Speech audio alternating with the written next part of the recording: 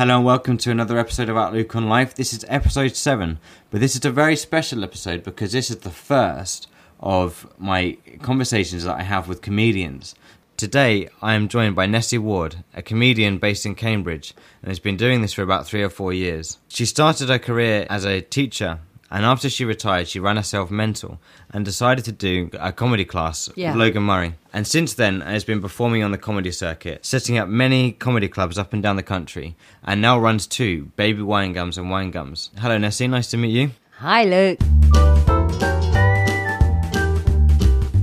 So please tell us, Nessie, how did you first get into comedy? When did you start? Well, I think it's 4 years ago.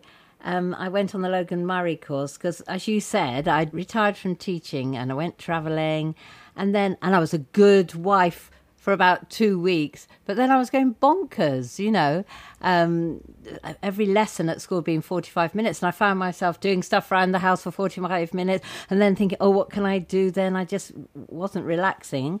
And then one night I went to see Jo Caulfield in the theatre, and she was telling stories about her husband, and I thought, I could do that about my husband, because he's a bit on the spectrum. He's addicted to sport. And so I went home to him and I said, I found what I want to do now. I'm retired. And it's coming up to Christmas. Could you get me a comedy course for my Christmas present? And he went, well, it didn't. At Christmas came and went and there wasn't anything. And then I tried to do it on my own. I couldn't. And then the next Christmas I got it for myself and I went on the course. So you basically asked him to pay for something for you to talk about him on stage. I did. And how did he feel about that? Well, he was fine, actually. He was absolutely fine. And when I first did my first set after this course, I had 5 minutes and I did it in the open mic. It was a lot about him. And I remember that first night, and he doesn't drink much at all, but that night he was in the audience and he was totally plastered. And as I walked up to the stage, he said, Nessie, what if nobody laughs? And did they? They did. They did laugh. Brilliant. They did. So tell me about so I understand that you did a comedy course with Logan Murray, and then you did another course with Logan Murray later. Is that right? Yeah, I did the stand-up course, which got me going. Then I done a writing course with him, and then I do some one-to-one with him, kind of like on FaceTime. If I need extra help, I really, really recommend his courses. He really, can bring the idiot out of anything you write. He says, have another afterthought, and just really muck about with it, to make a joke. And then last year, I think it was in October, I did a character comedy course. Wow, and tell me about that character. What is she like? Well, to start with, there was about 8 of us on the course, and I was umming and ahhing. What shall I do? Shall I do a teacher character? Shall I do Nessie the monster character? And then, because I'd recently become a grandmother, I thought, shall I be a granny? And then it just evolved. So the beginning of the course, I still didn't know, and then it just evolved with the exercises Logan was giving us. And then I'm Granny Smith now. You're Granny Smith now. Is that the set that you now do regularly rather than Nessie Ward? Or Yes. Okay, so that's just it. And actually, you're going to be performing for me at my comedy club, the Bridge Comedy Club, on the 6th of February, which I'm really looking forward to. Yeah, so I am. This will be the first time I'll have seen her perform as Granny Smith. So come and see her there first.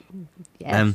So you spent many years as a teacher. How would you convince someone to do something they didn't want to do? So when, as a teacher, you would have had many boisterous children trying to cause disruption. And how did you manage to get through to them when you did that? Usually involved food. So there would be like cake or sandwiches or something. So you bribed them? Yeah. You bribed them.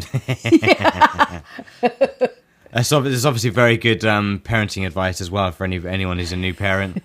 Offer them sweets, cake and sugar to get them to do what you want them to do. But also sometimes I didn't have to bribe them because I was head of PSHE, and part of that was teaching relationships and sex education, and they really wanted to listen to that, so they were very well behaved. When I did PSHE, I often found that one a difficult one because the teacher that we had, I won't mention her name, but the teacher we had at the time, she used to just basically call it a reading lesson. So you'd come in and you'd have to read in that lesson because you couldn't be bothered to do the whole sex education thing. So I learned nothing about sex and those things. But one week, me and my friend decided to bring in the Kama Sutra because we thought, well, we're meant to be doing sex education in this lesson. She's told us we're not going to do it, and we're actually going to be doing reading. So I thought, well, why not learn about sex then and bring in the Kama Sutra? She confiscated it. I had, I think, 2 weeks of detentions, and she said that I could have it when I leave the school. I never got it back. So I always wonder what she did with it. So how did you learn, Luke? I feel that the role of this interview has suddenly switched around, and now me as Luke Anthony, the comedian, has been interviewed by Nessie Ward. Oh no, it was great because I didn't have any sex ed, so to be able to teach that. And when I first started teaching, when I was 22, and I was put in charge of sex education when I was 22, and I didn't really know much about it. I was a late developer, but I was told by the head teacher, tell them it's horrible, tell them it's painful, tell them they mustn't do it. And now just being able to tell them that it is the most wonderful thing, but how to form a relationship and all of that was wonderful. But I had to get rid of my husband's surname because he was called Mr. Allcock, and I couldn't be as a comedian. Mrs. That's just too tempting, isn't it? Yeah. Well, as a sex ed teacher, Luke, I couldn't be Mrs. Allcock, the sex ed teacher, could I? That wouldn't work, Mrs. Allcock. No, I did love teaching that, and the sexuality part of it as well. And the kids that came up to me after they'd left and came back and said, "Oh, I am bisexual, or I am gay," and thanks for helping me kind of through that. And yeah, no, it's a real taboo subject. It's very isolating as a teenager, especially I find for teenage girls, because it's something that it's a real difficult subject to talk about, because at that time you don't really know whether or not it's normal to be experiencing what you're experiencing, because it's also new and no one else has told you really. So I mean, sex education in schools is really important. I think it should be. I think I had mine in primary school, at the end of primary school. I think my first. Yeah, that's what they do now. That is compulsory, year 5 and 6, about babies, how babies are made and everything. But luckily at my school, even though it's only just become statutory, but luckily from 10 years ago, I was teaching it right from the little ones, 4-year-olds, how to keep your body safe, and all of that's so important. But one of the funny things I remember, and you always have teaching assistants in the class, and they were young men, like you, and I was giving them a little test about stuff, and it was like, now when a man has a wet dream, a boy has a wet dream or ejaculates, how much semen comes out? They knew all about these words. Is it a teaspoonful? Is it a pint? And I had a pint bottle. Or is it a litre? And one boy put his hand, I know, it's a litre. And all these TAs. You could just see all these other teachers. What is it, a bull? It was so funny. It was, so many funny things happen when, and I was so embarrassed when I first started teaching it, But I just made it really, really fun. And I had a blind boy in my class as well as him being autistic. So I had to have all the touchy-feely stuff. So I had to have a penis that he could feel, and all the other parts of the, female anatomy, the boobs. And he was blind. So, so a lot of the time I didn't have behaviour problems in my classes because they were just loved learning. So prior to doing the comedy clubs, you obviously did a fair bit on the comedy scene in Cambridge. Or did you do that instantly after? No, I did. Yeah, prior to this, I was doing a lot of open mic in London and Birmingham. I was travelling all over the place and I was getting knackered. It's tiring for anyone. Yeah, it is, especially when my age. Well, I'm only 60-something.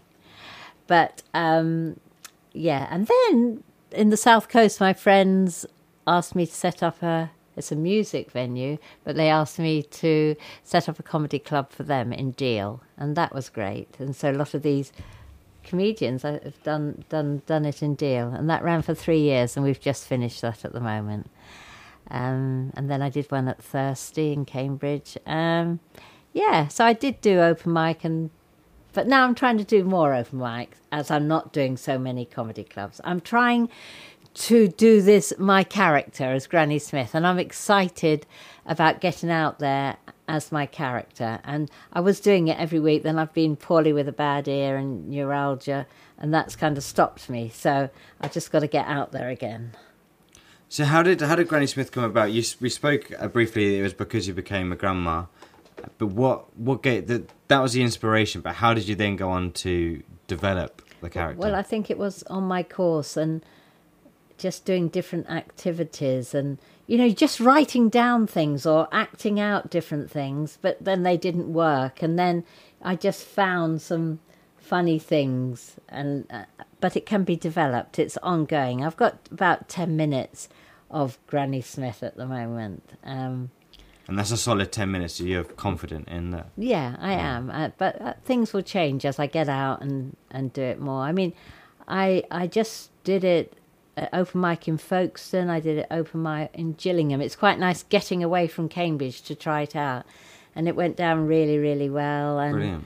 Yeah, and then sometimes you go to places and there was only like 4 or 5 people in the audience, But at least it's practice, because it makes you do it. I'm not very good at just practicing on my own at home, or I'll start practicing and then I'm hungry, or go to the fridge or something like that. So I feel silly in the mirror. If I'm there talking to myself, I don't find myself very funny, but audiences seem to find me funny. The sadistic audiences that watch me and laugh at my misfortune and things, they find it funny, but I don't find it funny because I'm going through that at the time. So if I'm telling myself, I'm having to relive these traumas. But I think that's really interesting, because creating a fight, I did a bit of acting when I was younger, and creating 10 minutes and like creating a character and staying a character throughout. I've seen characters, people come in and out of characters it'd be interesting to see Granny Smith MC. Do you think she'd be suitable? I don't know. That's what I'm thinking. I mean, obviously for this one, I'm just going to be myself, I think. Yeah. Yeah. But at some point I might be Granny Smith MCing. But yeah, I've got a grey wig, and I've got funny kind of old person clothes, and anoraks and well, it was kind of like a nightie. It looked like I'd been taken out the home. That's brilliant. But I might change that. I might just be like twin set and tweed skirt and things like that. So it's just work in progress, really.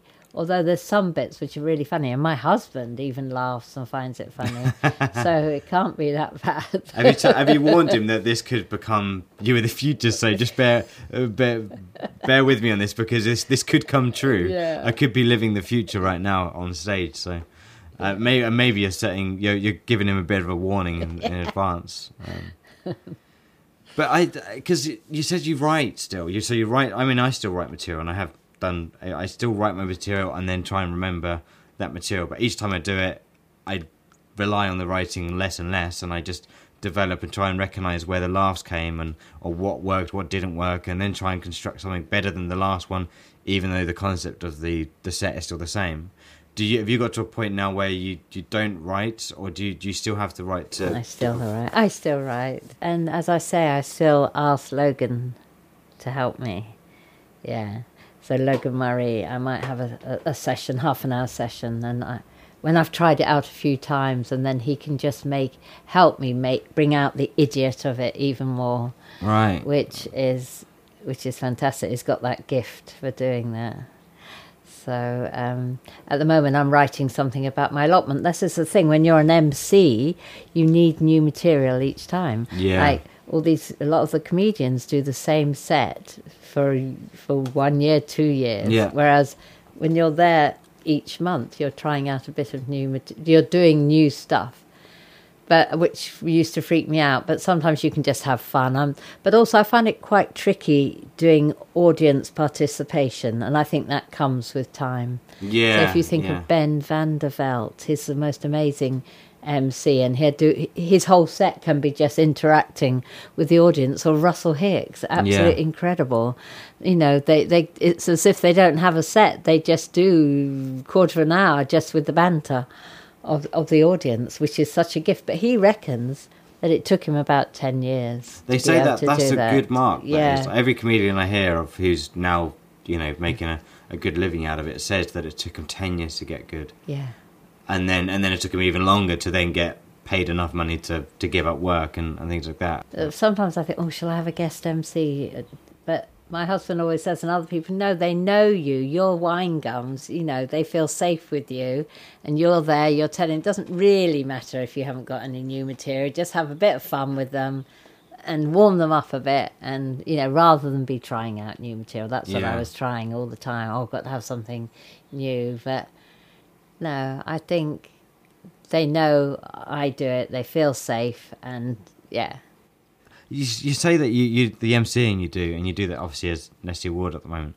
I will get people in to do the MCing for my comedy club, and the reason is because I really want to concentrate on my set. I don't want to be this upbeat person who's trying to get an audience up for the next act or before the next act. Yeah. Because I feel like for me at this stage, it's really important for me to have maybe my 5 minutes in there, or the 10 minutes in there, or the half an hour within the comedy club that I do. So I will get an MC in to do that because they're working on their MC and they want to do that. Whereas from just speaking with you, I know that you've got that real warm sort of aura about you that would work really well in a comedy club, and I look forward to coming along. And whereas I've got Martin Westgate actually, who's MCing my first night. He's very good, and I think I've got him in March. I have him. And I know he's a very good MC and a good promoter. Yeah, so, he is. He's a really nice guy. Yeah. So I really look forward to him coming along. I did the MCing course with Barry Ferns, who runs Angel Comedy Club. Yeah. And I think I learnt so much from him. He said, just be puppy-like when you go on, be full of fun, high energy, you know, and yeah, I think that really helped me a lot, because I'm not very good at asking people, oh, what do you do for a living and that, because I don't ask people that in real life, and I find that a bit tricky. But so sometimes I don't do that. You have to genuinely care about asking. So if you, I never walk down the street. So what do you do for a living then? You know, I know. It just doesn't happen, does it? You don't go to a stranger and just say, so what do you do for a job? What is your job? No, I know, that's what I find a bit tricky. But yeah, his course was great. So yeah, tell me a bit about your comedy club. I'm very interested in the Wine Gums. When you said you've had some quite big names. Yeah, I have. I started off with Baby Wine Gums first here, and that's a little wine bar on Cherry Hinton Road, and that only had capacity of 54, but it was lovely. I loved that coziness. And then they offered me, Cambridge Wine Merchants offered me the grad pad, where I could get about 100 in. Wow. So then I could, with the money, I could make more money. So then I could pay to get more kind of pros, because pros I was asking for Baby Wine Gums wouldn't come unless it was like £175. Well, one or two did come. So yeah, I do have some big names coming that have been on Live at the Apollo, and I had Stuart Goldsmith in November, had Ian Stone. I've got coming up on February the 2nd, I've got Mark Simmons. He does lots of puns. He's really good. I've had him about 3 or 4 times at different places I've organised. And in the future, I was at Edinburgh Fringe this summer, and I've got Rich Wilson, quite a few different really good ones on the lineups. I'm fully booked up till June.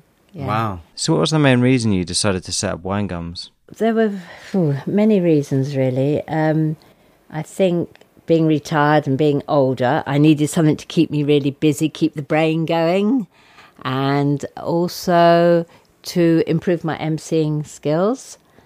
And when I was running say 4 or 5 clubs at one point last year, then yes, I was getting lots of stage time, and I can see that I have really improved. If I look back from when I first started, I can cringe at some of my emceeing skills, but I am getting more relaxed about it. But I still think some people say it takes about 6 or 7 years to get really good at it. So, but no, I'm not doing enough gigs at the moment. I always used to go down to London to open mic and everything, but I'm not. But I'm trying to do at least one a week.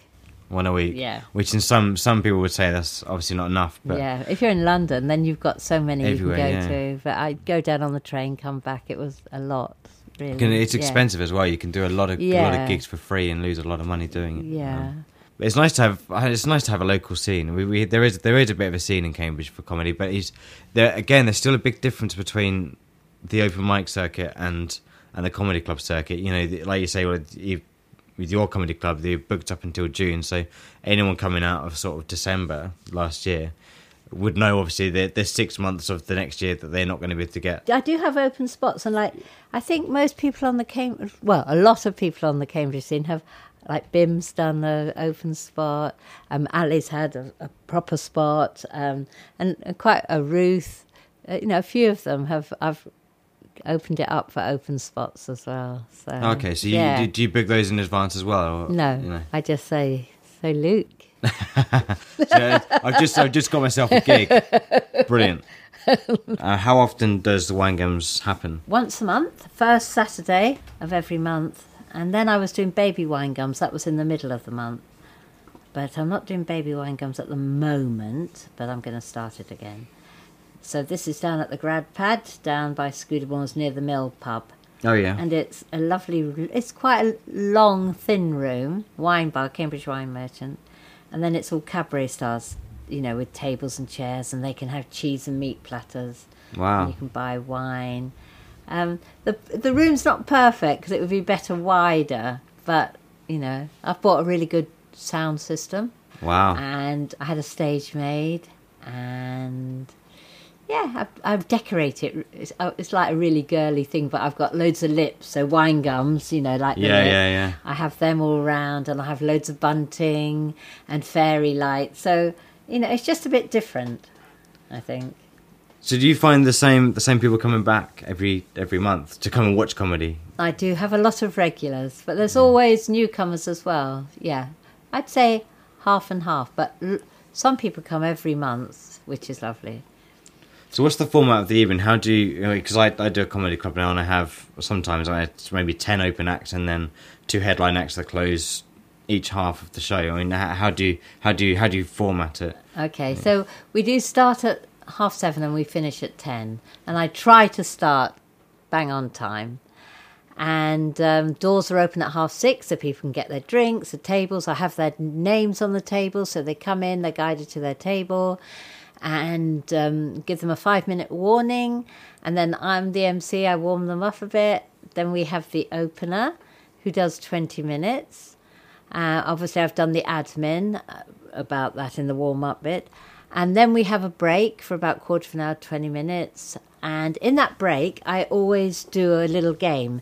So they have a caption. I always get a picture. I put them on each table with a pencil, and they write a caption under that. It might be something in the news. And then I give those captions to the comedians. They choose. So 50 people might have done something. And the comedians choose me 5 or 6. And then when it's time to start again, I read them out. But I have someone that's a clapometer. And the person that gets the biggest claps wins a bottle of wine for the caption. So that's quite fun. And then we have the 2 middle spots. Sometimes I have 3. It might be an open spot. And they either do 10 minutes or quarter of an hour. And then they have another break. And then we come back, and sometimes I play a game. Sometimes I do Mr. and Mrs., get some people up from the audience, or I do a funny thing they have to do. Like last time I said, I got 4 people up, and I said, right, they're going to throw something. I'm going to give you something, and you're going to throw it, and the person that throws it the furthest gets something. And everyone was a bit worried, And I said, but when they throw this thing, stand up wherever it goes. And people going, what? And then I gave them all a frozen pea each. Yeah, they throw that. And they threw that. And then the person that got it the furthest won a packet of wine gums. So I do free wine gums on each table. Oh, I see. There's a whole lot clever. of wine gums on How there. did the name come about? What was the... Well, because it was in Cambridge Wine Merchants, we thought that my cousin and I, we thought about different names, and then eventually Last of the Summer Wine, and then we came up with Wine Gums, and we asked the wine merchants which ones they liked best, and we all agreed on Wine Gums. I think it's a really good Yeah. name. I do. Yeah, and then we have the headliner, and then it usually finishes about 10, and people can stay there if they want, because I think you have to be out about 11ish. Yeah. So then okay, some yeah. people stay, and then they've had their cheese and meat platters if they want it, and yeah. It's a real nice. Sounds like a real nice evening. I'll have Yeah. to come along even if I don't perform. Yeah. It's Wine Gums. I just wondered if you could get them to sponsor you. That'd be quite handy, wouldn't it? Maynard's. I know Yeah. Maynard's, because then I've been using all different wine gums, and sometimes I do things with that, but Yeah. M&S wine gums are the best, because Maynard's still use pig's trotters or beef trotters for Oh, I see. the gelatine.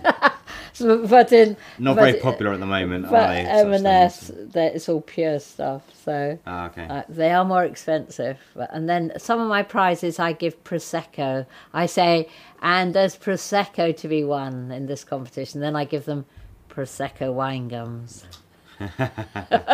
Nice. Maynard's. I mean, I had thought about that, writing to Maynard's or to M&S wine gums. I don't know, because I would do M&S because I think Wine Gums Maynard's would have to stop putting gelatin in there pretty soon, because everyone's going mental at the moment I over the know. vegan thing. And is Wine Gums something you consider doing for a long term? Is it because you did a lot of other comedy clubs before, and you now just do the one and hopefully go back to baby Wine Gums as well? Is it something you plan to do for years to come, or? I don't know. I mean, my husband's still teaching. He's a little bit younger than me. So it does keep me busy. I mean, I have a break for 3 months in the summer, and then I didn't do January. So, and then other people asked me to run a comedy night for them, like schools asked me for a fundraiser. So I do that, and lots of little. Other than in a music festival on the south coast, they asked me to organise that, and it's in a forest. So, Oh, wow. so that's nice. So some of the comedians that I come across that I think would suit that, then I can book them for that as well. So, there's possibilities for my comedians. I can get them other spots somewhere else as well. But I don't know how long I'll do it. I'll just see how long. I think it's good for my brain to be doing something, and working on jokes and doing this organisation, because as you get older, your brain shrinks, your memory goes, but the plasticity of it can reorganise. So this professor told me. So, and when I said I was doing this, he said, "Oh, that's great for the brain. It will reorganise it and keep it active." So it's meant for medicinal purposes. Yeah. So how much does it cost to get in? Just for our listeners to know. At the moment, it's £13. And the next one is on Saturday, the 2nd of February. And then it's the first Saturday of every month. Yes. Brilliant. I'll be there.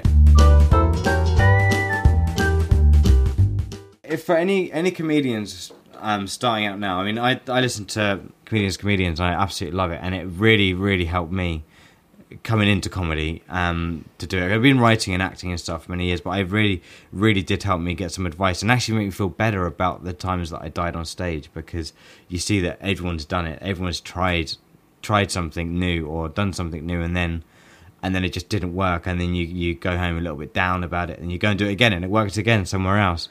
So for anyone who's on the fence about starting out, what would you say? What would you advise? What's the one bit of advice you'd give to someone coming into comedy at a really early stage? Coming into comedy, I would think just writing anything down. It doesn't have to be funny, and then you start working on that. And I do think going on a course or getting a book that gives you exercises to do. I know, Logan Murray. Logan Murray. He's You written plug about how to be a stand-up, but there's loads of exercises there. But there's lots of books that can give you ideas to help.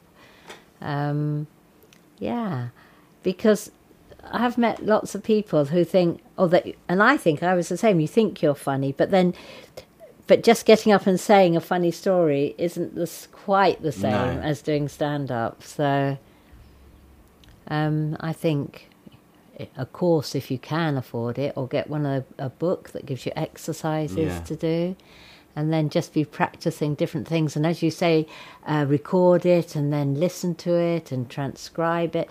And again, Barry Fern always said, a couple of years ago, he said to our group, "You'll never be any funnier than you are now."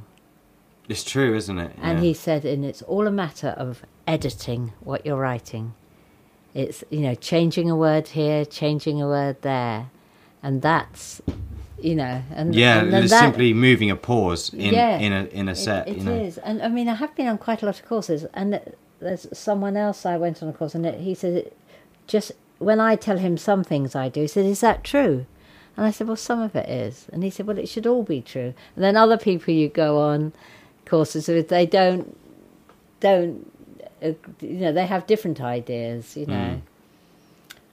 So that's interesting. I do a bit of a cross. Most of my stuff is kind of true, and then you exaggerate it. Oh, of course, yeah. The other thing that I found difficult as a comedian, and this has become a bit like an advice column for myself, really, but I'm sure any comedians listening would also appreciate it, is that you go from the open mic nights, and I struggled with open mic nights because I struggled to turn music audiences, and I did manage it, and it did work. But how do you? I mean, you're a promoter yourself with like Wine Gums. How would you advise someone to go from absolutely nothing or no name or no image of thing to doing a gig like yours? Is it just luck, or is it if you're in an open mic night and you see a good comedian, you can obviously book them to?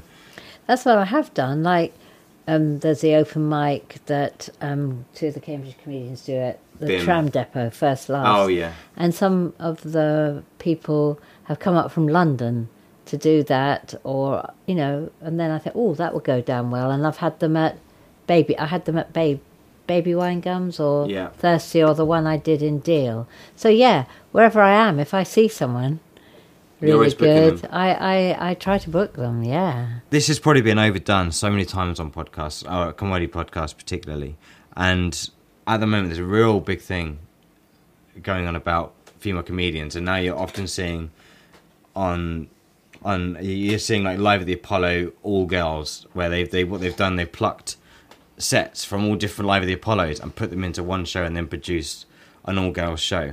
I've never ever in my life looked at comedy as male or female. I just think that at particular time there have just been more male comedians than female comedians. I just wondered have you found any sort of discrimination in you being a female comedian going into comedy at all? No, I don't think so. You haven't? I haven't, and I very rarely have had just a male lineup. Yeah. I think it's maybe in the 3 years I've been doing it, maybe once or twice, and then I have to say something. I say, this is unusual, but it's all male. But I always have women on the lineup.